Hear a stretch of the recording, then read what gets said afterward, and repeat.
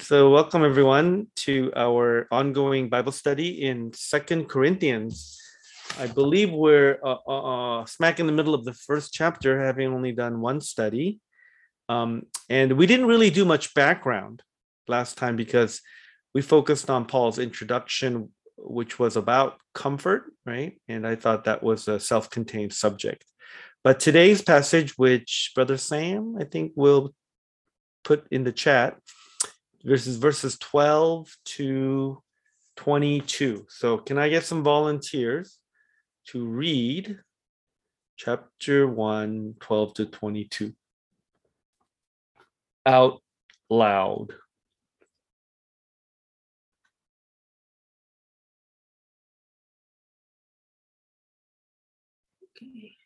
Okay.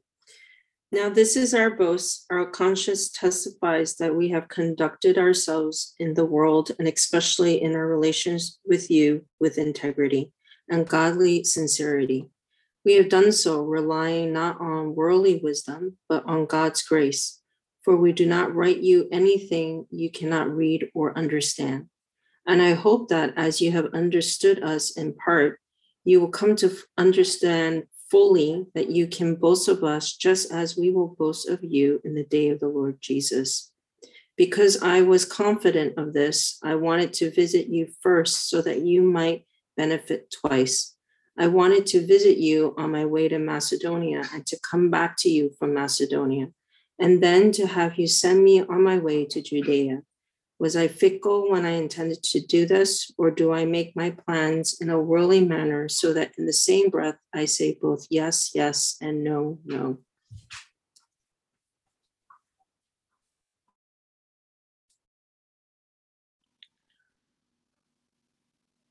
But as surely as God is faithful, our message to you is not yes and no. For the Son of God, Jesus Christ, who was preached among you by me and Silas and Timothy, was not yes or no, but in him it has always been yes. For no matter how many promises God has made, they are yes in Christ. And so through him the Amen is spoken by us to the glory of God. Now it is God who makes both us and you stand firm in Christ. He anointed us, set his seal of ownership on us, and put his spirit in our hearts as a deposit, guaranteeing what is to come. Thank you. All right, so I think we get kind of the zero in on the purpose of at least the first part of the letter, if not the entire letter of Second Corinthians.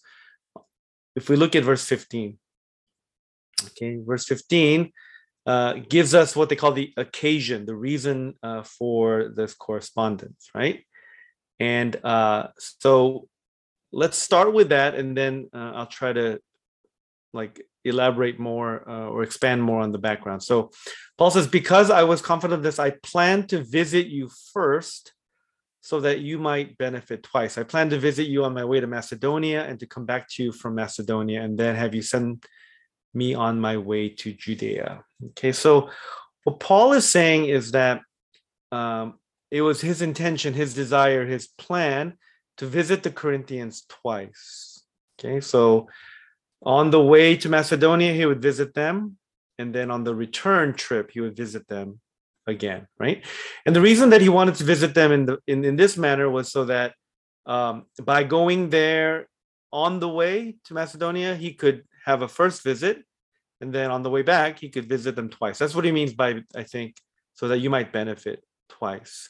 So, in fact, he did go right on the first leg, the outbound trip, if you will, right? From wherever he was to Macedonia. On the way there, he stopped in Corinth, right? And then he went to Macedonia.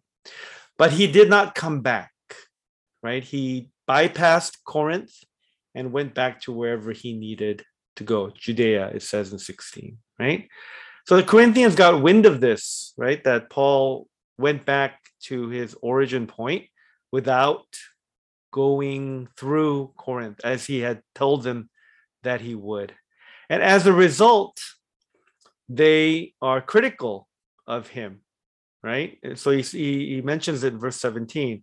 When I planned this, did I do it lightly? Joe's version read fickle. right? Or do I make my plans in a worldly manner? So that Paul is saying, hey, the Corinthians were either accusing or alleging that Paul didn't keep his promise, didn't keep his word. He vacillated. He was not trustworthy. He changes his mind all the time. Whatever, however you want to characterize it, they saw this as a character flaw, that Paul was unreliable, that you couldn't trust his words. Okay, so that's what he's responding to in this section mostly, right? So from 12 to 14, he is giving an honest assessment of his heart and his conscience, right? And he is basically forswearing that he didn't do this because he is a person that lacks integrity, right? It's kind of an apologetic. He's defending himself against their allegations, okay? And then he makes it theological in 18 through the end. He talks about the undergirding of his choice structure, the reason why and how he does things, and his own faithfulness. He undergirds it, even almost analogizes it to God's faithfulness, right? The fulfillment of the promises that God made in Jesus Christ. Paul is saying, in a sense, that when Paul makes promises, he seeks to fulfill them, right? And if he doesn't fulfill them, it's not because of a worldly or selfish purpose. There is a good reason, a spiritual reason, a spirit-led reason even. Okay, so that's kind of the basic outline of this passage, structure-wise, right? Paul trying to explain is one way to say it. Defend is another way to say it. Even teach, right, what he has done and why it's kind of legitimate, right? Legitimate. And, just kind of think through it a little bit, right? Think through about what he's saying. I think there could be a number of different ways to read this, to receive it, to interpret it, right? I think some people may say, Paul is just kind of trying to rationalize what he did. He's just trying to explain away something that, he really maybe should take some criticism on, right? Other interpreters will say that, no, if you look at what Paul is saying, right, this is something that the Corinthians, on the Corinthian side, they were too quick to judge. They were assuming the worst. They did not give him benefit of the doubt. And if you just think about life's communication gaffes, you think about situations and contexts where maybe a change had to take place, or you couldn't attend something or make something or fulfill a commitment that you made, and probably any range of responses that others have, or observations or criticisms that others have made, right? Probably within that gamut, right? Where some people are very receptive to our explanation. Some people accept that, whatever reason is offered, it's offered with sincerity, and it shows kind of a candor, or they are able to trust your explanation. And then there are others, no matter what you say, right, they will continue to be suspicious, or they will be particularly immovable, unwilling. They won't concede. So it's pretty interesting to me that the great apostle Paul finds himself in this kind of difficult situation, maybe even a conflict with a church, with a body of believers who, surprisingly, right, he should have, I think, more, we would expect a smoother and more a warmer kind of interaction than this kind of text seems to indicate, right? Paul was the founder of the church. He brought the gospel. They were saved through Paul's message. Paul stayed with them a year and a half, right? Paul poured out for them. And then he entrusted the ongoing growth of the church and the ministry of the gospel to them. Now, in the interim, right, since Paul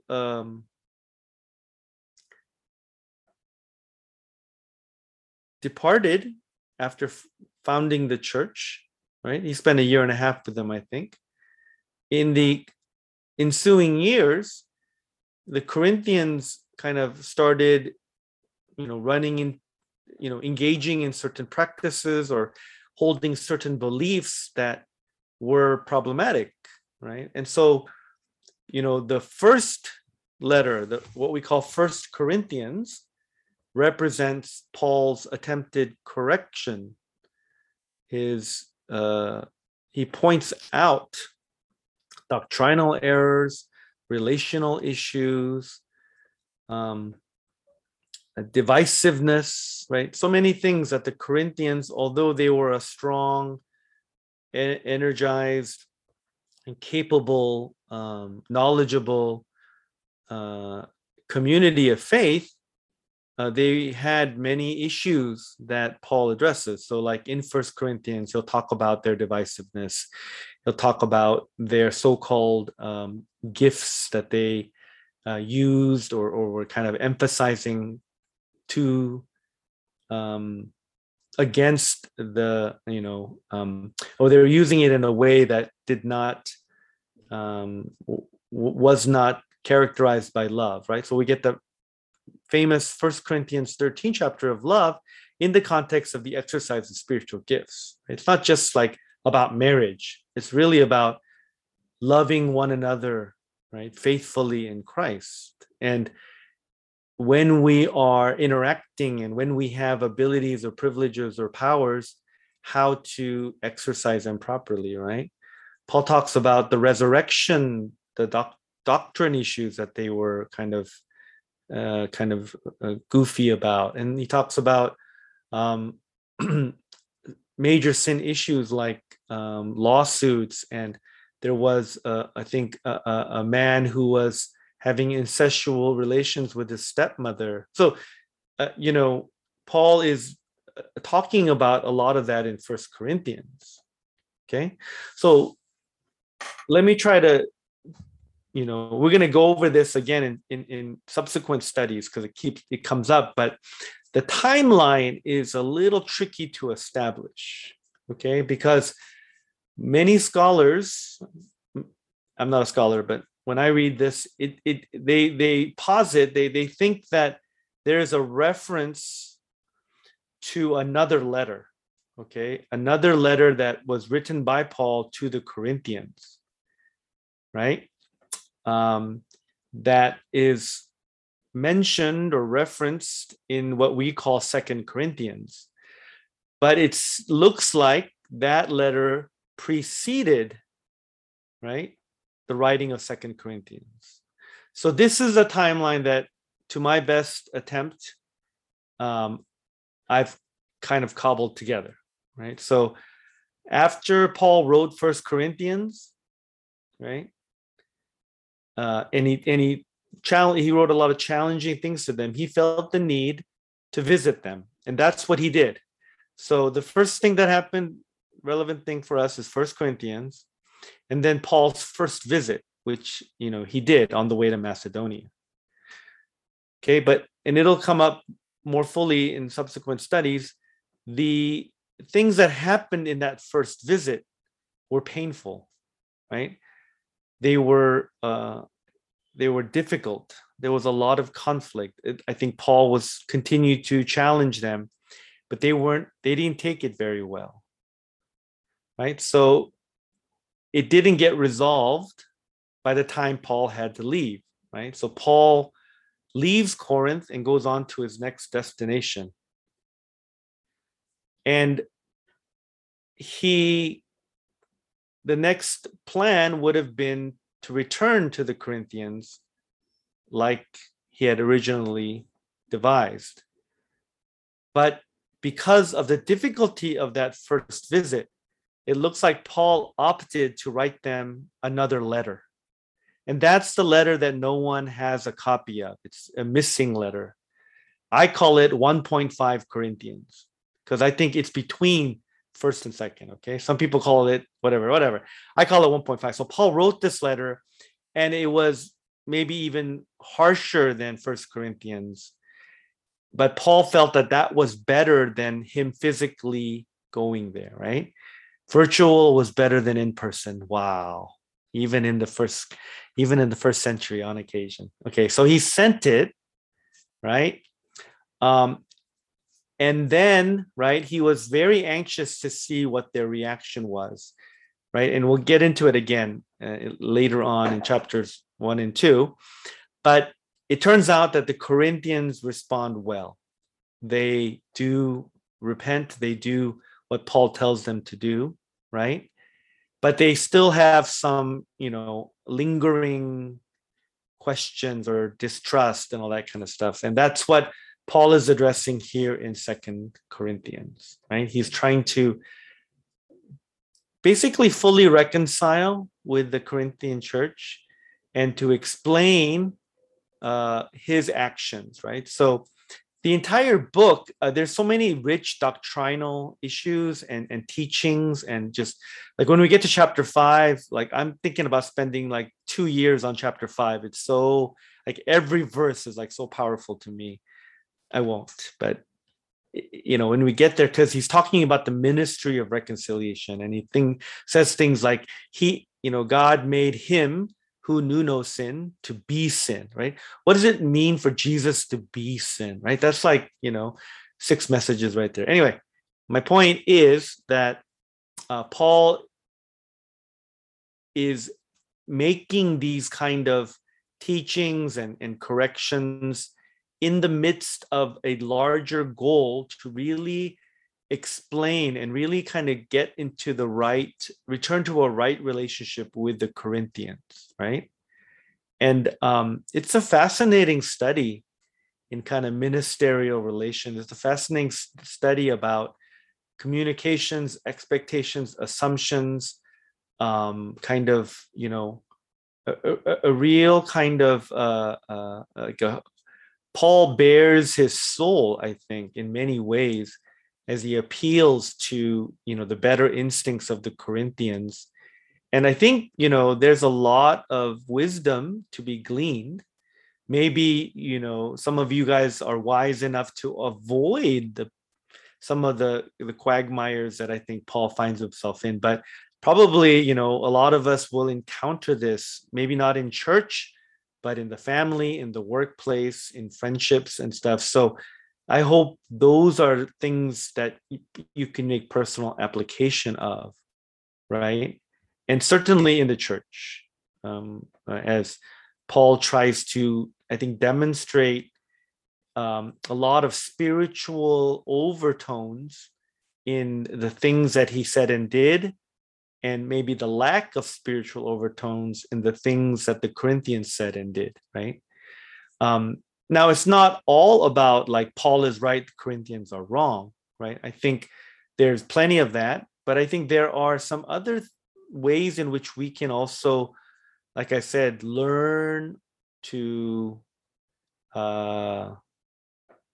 learn to begin and continue and complete, right? All in the wisdom of the Spirit. So I find what he says about the Spirit of God being in the latter verses of today, that's helpful. So there's more to say, but I wanted to pause there and get any questions, clarifications, comments from any of you guys on this passage or the background of 2 Corinthians so far.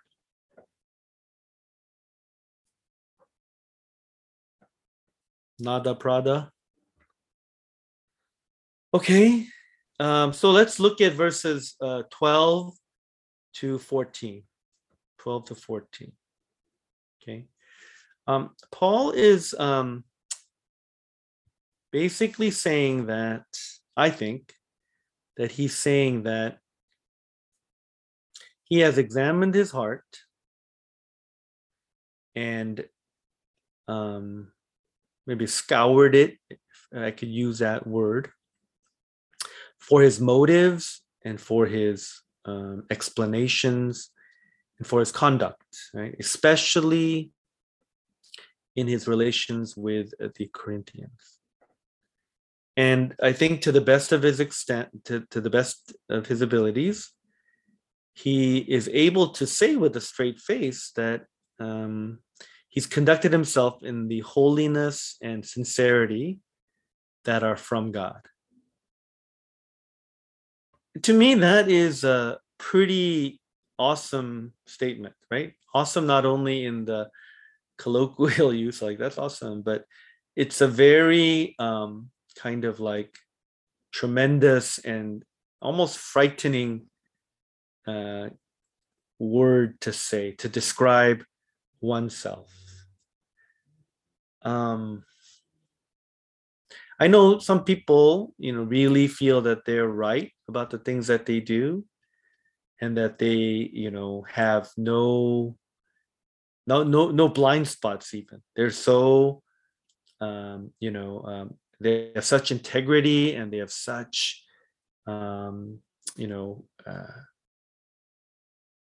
sincerity that they're blameless. Right?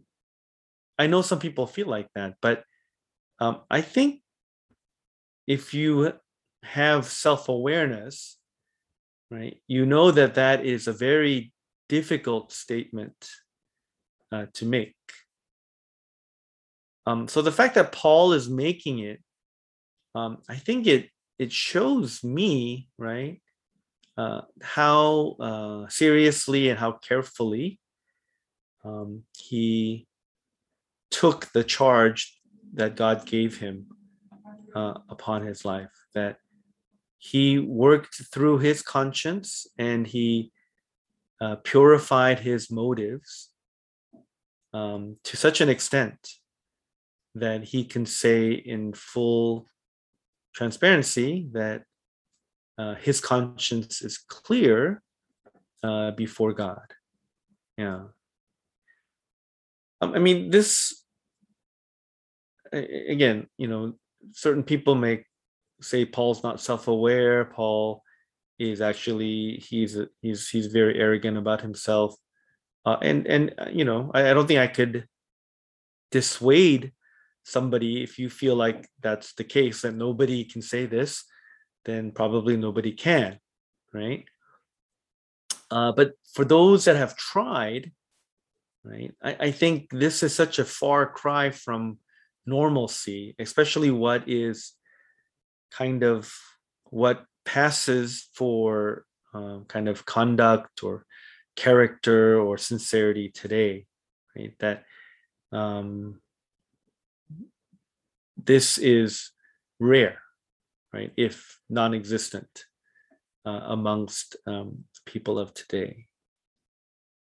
So I just kind of think through what it must have taken Paul to go through this kind of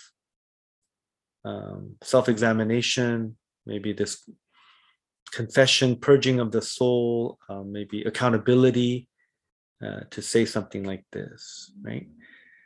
And I think that there's kind of a beauty and even a naivete to it, that Paul really believes that this is what the standard is, and that by God's grace, right? He says, all according to God's grace, he is able to live up to that standard. I think we are much more jaded. Right? We're not, like, the reason that we would never say anything like this is not because we don't think that we are like this or other. We just have this such a negative view of ourselves and of other people and of human relationships. We doubt people. We're always sussing each other out, and we don't, we've seen it too much. We're New Yorkers. We're not going to be fooled. We're not going to be duped. Said Peter. Peter Parker shared anecdotally how he was duped. Because we know the real deal. We can catch fakers and that kind of thing. And so, but we basically shoot ourselves in the foot because we almost a priori assume that this can't happen, that nobody's like this. And so what we do is we let ourselves off the hook, or we assume that about other people. Like if somebody came and said this to us, right? It's, I think, easier to just dismiss them as saying, oh, this guy, like, who does he think I am? And he must think I'm like, I was born yesterday, or whatever we say, right? Instead of actually wrestling with the possibility that the person might be honest, and that I might have to trust this person to my own potential detriment. I have to be vulnerable enough to accept that there is somebody who can say this about themselves, and what they did, even if I don't understand it, I have to wrestle with whether I'm going to accept their word, take them at their word, right? So I feel like, while I'm cynical as well, that, who can say this about themselves, I don't want to categorically say it can't exist, not because it's whether it's true or not. It's, I don't want to let myself off the hook from having to deal with trust issues, having to strive for a standard, having to challenging all of us to strive to that standard. You know what I'm saying? It's not good for us to pass over or kind of circumvent, or maybe not even worry about these kinds of claims, because it's easier just to dismiss them or ignore them, or to stay to just count them all as dubious. This is, I think, a biblical standard. It might be aspirational more than realistic, but it's still a standard. And even if we can't get there every time, and we can't surround ourselves with people that can get there every time, that doesn't mean that we should not try. That doesn't mean that we shouldn't really push ourselves to one day be able, right? Miracle of miracles, to say this to one another. You guys know what I'm saying? And I think I'm belaboring this point because I think that applies to a lot of what the Word of God says, that it is practically impossible or very difficult. And there are not that many people that are doing it, not many churches that are like that. But that doesn't mean we have to go to what, like we say, the lowest common denominator. That doesn't mean we have to throw, just, be so kind of sophisticated and so kind of like critical that, we're not going to, let ourselves be taken in. No, a lot of, not a lot, but enough of the Bible is really about being taken in. First, taken in by God, right? God saying, well, you might not like me. You might not like the way I run the world. You may not like the way I run my life. I run your life. But hey, do you trust me or don't trust me? Right? Give me your password once again. Give me access to your secret files. Once you know, that's how God. That to me, that's God's MO, right?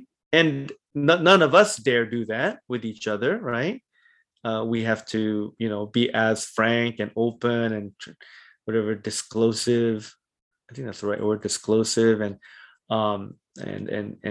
transparent and kind of we must respect and take each other seriously and stuff like that. But there sometimes will come a time where, we have to wrestle and wonder if the person before you, the brother or sister or the, the member or the leader, right, what they're saying, are you going to be willing to be vulnerable to them? Are you willing to be hurt, to be disappointed, to be fooled, quote unquote, once again? Hopefully not. Hopefully you won't, that won't happen. But unless we face that possibility head on, and I think at least some of the time overcome the inertia of typically always saying, well, I know better. Well, fool me once, whatever that. I always get confused what that is. Fool me once, fool me twice, whatever. My fault, your fault. That kind of skepticism, right, doesn't work in a robust biblical kind of approach or biblical philosophy of relationship building, right? It's built in, I think, to how God interacts with us. And hopefully there is a few examples of people like Apostle Paul who make us try to apply this, try to implement this on a person-to-person level, right? And then hopefully if that happens, we get more examples of that, and maybe a small group of people can share that kind of relationality, that kind of vulnerability, that kind of trust, that kind of blamelessness with each other, and maybe miraculously it'll expand to others in the same family of God, right? Okay, so I said a lot there, right? I hope it was somewhat understandable and that it's kind of rattling around in your minds and hearts right now. Okay, so moving on to 13 to 14, I won't belabor it too much, but it's interesting that, Paul, I think he is hinting that somehow the Corinthians have not quite fully understood all of the reasoning that Paul has given. And so he's going to set out on trying to give a fuller understanding of it, right? And I just wanted to, like I said, briefly point out that I think that's what we need to try to do. Meaning that to always have kind of a desire, a willingness, a disposition to, and a humility, right? To look for fuller understanding, right? In other words, to not assume too much, to not jump to conclusions too fast, to not say, I know because I saw XYZ. Well, maybe you saw XYZ, but you missed ABCD all the way to VW, right? And so don't just say XYZ, keep looking for ABCDEF, etc. And so this kind of, I keep liking saying this phrase because it's hard to say, it's a tongue twister, but it also sounds cool. Epistemic humility, right? Epistemology is, how do I know what I know? And I just feel that, in our political climate, right, this kind of conviction of knowledge is just so haywire. It's kind of haywire. like, the strangest things people have like 100% confidence in, and the things that they should be confident in, they like deny and cry conspiracy. It's just so like wacko to me at this point. So I'm including myself in that wackiness. But so epistemic humility, I think I think that's a key component of working through misunderstandings, working through conflict, working through broken relationships, right? That um, if it's up to you, if it's up to me, we should want to understand more, right? Especially if there is an occasion of inconsistency. Like, let's say a certain person acted one way and then they acted totally out of character the next way, right? There could be like 500,000 reasons why they're like that. But sometimes we get locked in on like the worst reason of them all. And it might turn out to be true, but at least do your due diligence, do what you need to do to really kind of figure out why that's the case. And, I think much of the time, there are things that I never knew or didn't understand clearly enough that can kind of help me to figure that out. So again, a willingness to know more in it, that's edifying, of course. Like sometimes we can be, we just want knowledge for the sake of salacious knowledge, right? I'm not suggesting that, but where there is room to more fully understand for the sake of having a better relationship with somebody, I think, that's what should be our undergirding, or that's what should be really kind of present at all times, right, for us. Okay, let's finish up with 17 through 22. 17 through 22. And, Paul is getting a little more, worked up, even heated, when he, I think takes their words or the insinuations that, Paul is being worldly or he's being capricious, right? There is a step that needs to be made that I think he makes maybe arguably later in verse 19.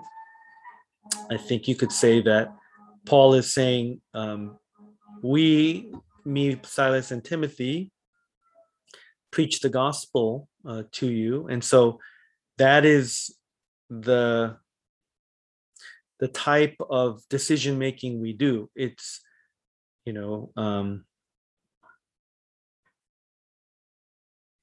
it's intertwined, or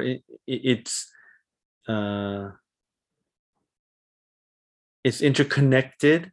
Like, so he's saying, because we're the ones that preach the gospel to you, right? Therefore, the decisions and choices and thought processes that we make, right, there is spiritual aspects to it, right? And he says that again, I think, in verse 21. Now it is God who makes both us and you stand firm in Christ. So he brings the Lord into the landscape. He brings God into the equation, and basically saying that, hey, the reason that I did not go to you, visit you a second time, the reason I had to, break my plans, or some would say break his promise, is because of the glory of God, or because of God. There was something in God's economy, God's plans, that necessitated Paul to make this change, right? And so, rein in or pull back from this kind of worldly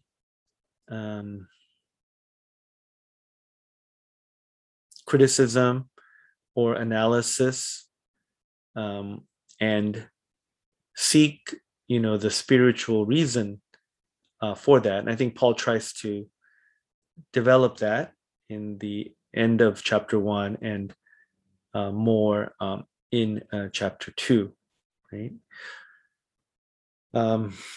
So, this again is like kind of like put your hand on your heart and be honest to me, right?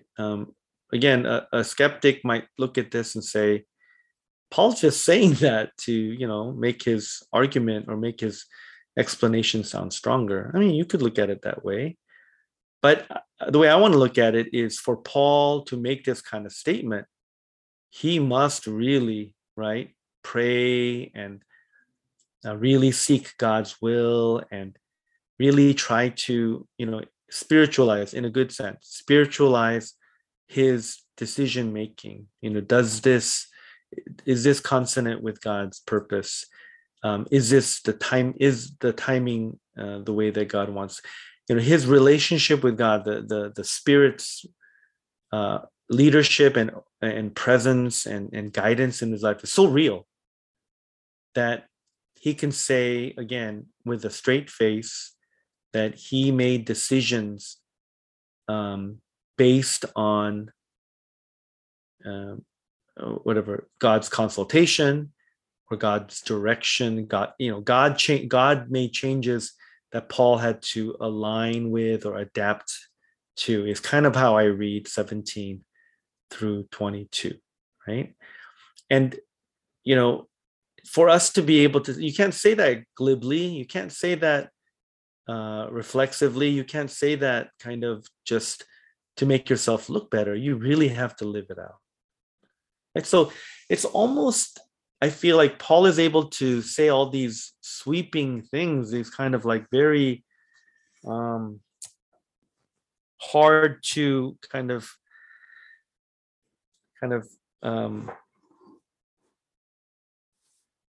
claim things, because he's a real deal, right? He has real spiritual substance, right? It's not formulaic. It's not, some sort of leadership ploy. It's not his trying to manipulate. He'll talk about later on that he has the evidence of God's Spirit working in his life. And, spoiler alert, he says, it's you Corinthians, you wouldn't be around if God's Spirit wasn't working in me, you guys wouldn't be Christians. So at least the Corinthians had to acknowledge that, right? So again, there's kind of there's kind of like, Paul seems to me both kind of detractive and attractive, right? He's detractive in the sense like, or unattractive, or he detracts from like my desire to serve God, or how I, look at serving God, because he's just too, I don't know, like there's too much clarity. There's too much, like, the claim is too big, right? I feel like, again, if you're like me, anybody that makes this claim, I just go, what is he talking about? Or what is she saying? Like, I won't listen to anything else if someone comes out like this. But it's attractive because I think Paul is able to back up what he says, right, with the power of his fruitfulness, his faithfulness, his suffering, his the evidence that the Spirit has anointed him and that God has fulfilled the promises in him, right? So I hope that explanation is also understandable. Good. So does anyone want to offer thoughts or questions on those points that I tried to convey?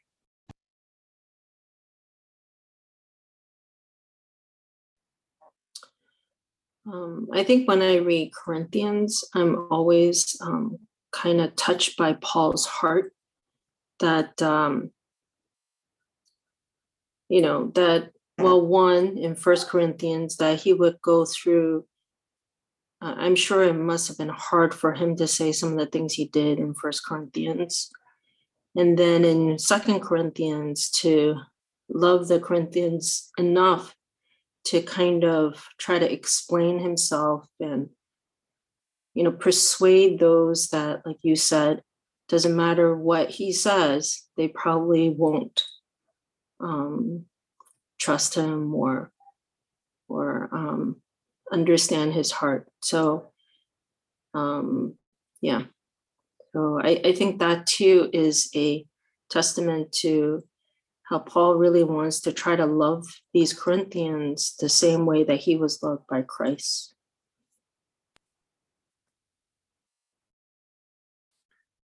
Very nice.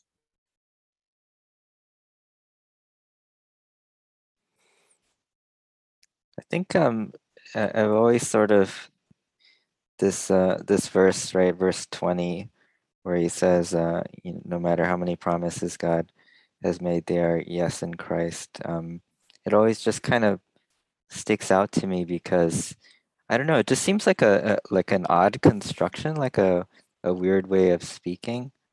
And this verse is often, we sort of like will cite it out of context and stuff. But I guess I'm just wondering, sort of in relation to, I guess, the points that he's trying to communicate with the Corinthians, like, is he saying that? Yeah, I mean, I guess how like he's making a point, I guess, about like God's faithfulness and stuff, but is he saying that like he didn't come, but it's not really? Yeah, I guess I'm just sort of still trying to understand like how that connects up. Yeah, I think that's a great question, and it's a hard to answer one. I kind of go all the way with it and say, I think Paul is saying that just as God's promises never fail, and he never like breaches them or reneges on them, Paul is saying, I don't do that either, because I am in Christ and my ministry is, for you guys. And so don't, throw away that nagging doubt you have that I did this that I didn't do this for you. I think that's how I have to look at it, because why else would he mention it and include kind of include himself in God's faithfulness, right? So it's basically saying, even if you like, okay, you guys are doubting my sincerity, doubting my promise, you probably doubt God's too.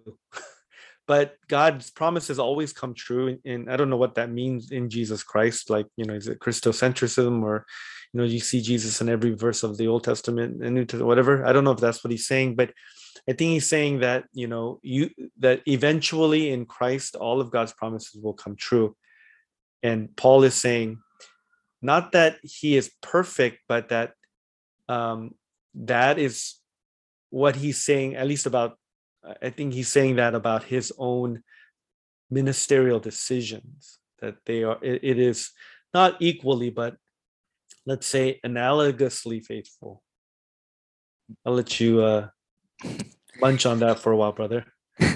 So I guess it's more like not sort of just looking at like, will I come, not come, and sort of narrowly that's a yes or no, but like he has an ultimate larger ministry purpose, which is yes. And like even by not coming, I guess he's going to talk about the larger purpose, and that was actually a yes in some way for their kind of benefit.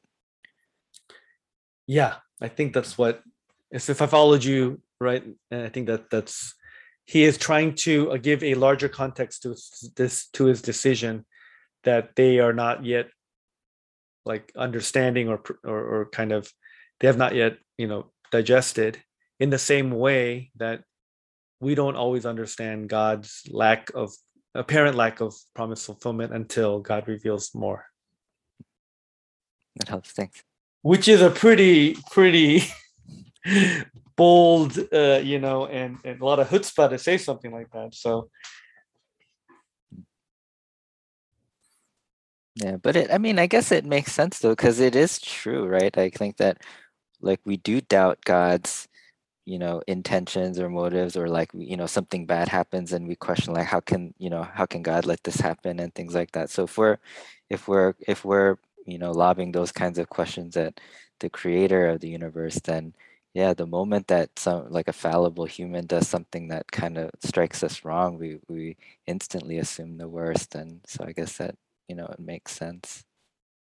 But I don't know. I mean, I've seen people kind of assume the Pauline kind of like whatever position or authority and that kind of stuff, and I just can't do it. I just can't. You can't.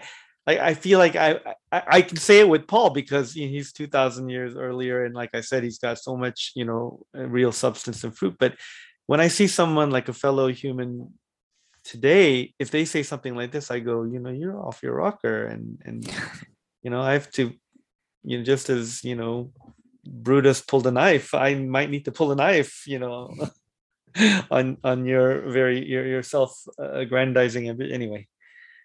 Yes, No, I Adele. totally Adele has made an appearance. Oh, go ahead, Joe. We'll have Joe go first, and then Adele. No, I totally agree. I mean, I would feel like instead I would feel like, oh, that person needs to repent for even saying that.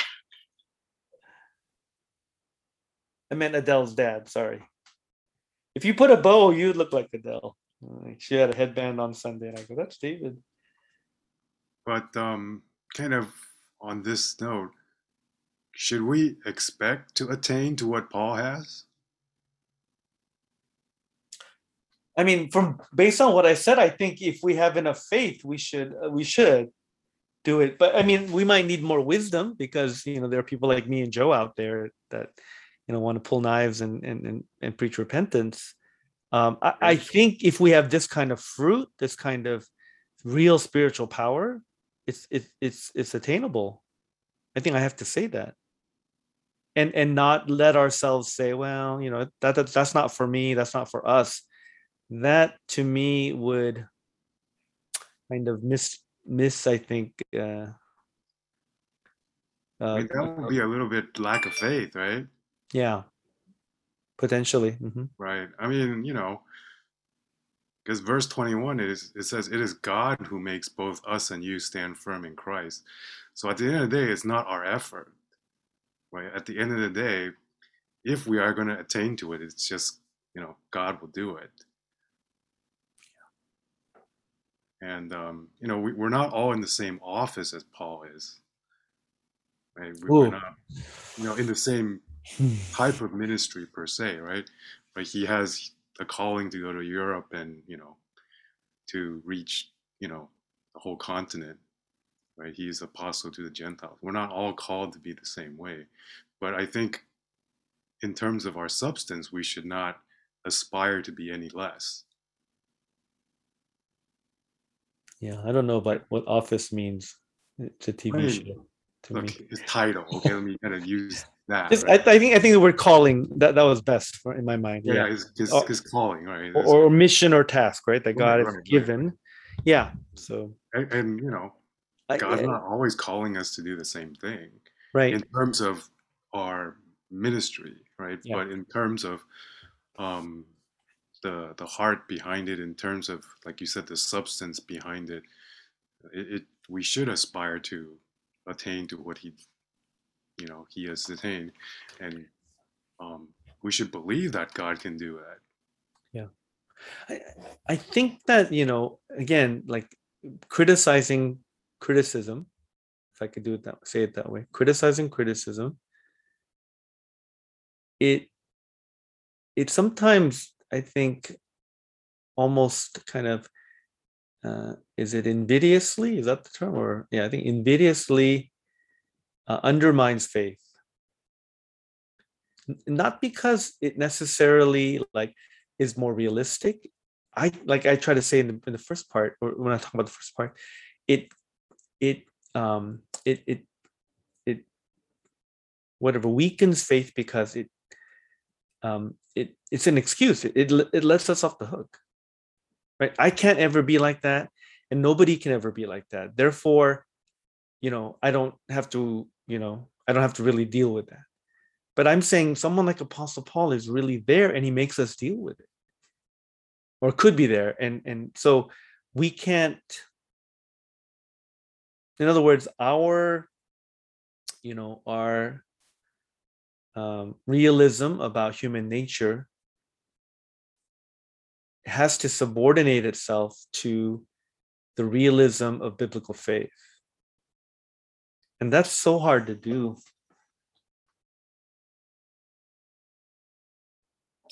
Yeah, I mean, I agree with David. This is an aspiration. We should all be, at least like in our walk, the aspiration is to be like Christ. So, and by God's grace, we can be transformed to be like Christ. But I guess it's like, Apostle Paul, like you've mentioned, I mean, he founded the Church of Corinth. I mean, by God's grace, but through his desires and his willingness to fulfill God's word and fulfill God's will, he built that church. And I mean, and he has those relationships. He has that kind of relationship with the people there. So I feel like he can say those kind of things to them with a clear conscience. But I can't see myself, and I don't know, is it harsh to say, unless the person is like Apostle Paul, for them to say something like this, I think would be, I don't know, maybe they should repent. How about the non-video people? Any things to offer before I close in prayer? Short, please, because all the video people were long-winded. Okay. Well, if God is going to do this, we need to pray that he would do it, either to do it in us or to help us be those that are willing to kind of learn from it, right? Learn in that way. So let's pray. Lord, thank you, as Joe mentioned, the heart of Apostle Paul. Whether he really was this blameless and this, his decision making was so Christ-based.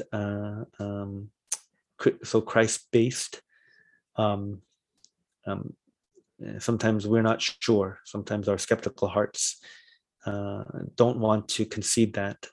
But the fact that you are sovereign and that your Spirit does as he pleases, we have to, I think, let go of the tight hold on our gullibility.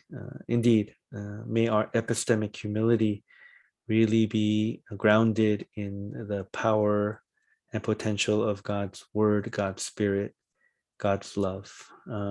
Lord, help us this through the next days, through the next months and years, to learn how to better relate, how to restore relationships, how to have our own level of blamelessness the best we can. I pray that we will not excuse ourselves or chicken out, because it really is difficult. Thank you for our time. Continue to be with us in fellowship. I pray that words like sincerity and amen and standing firm, guaranteeing, all these things can be said of this collective temple. In the name of Jesus, we pray. Amen.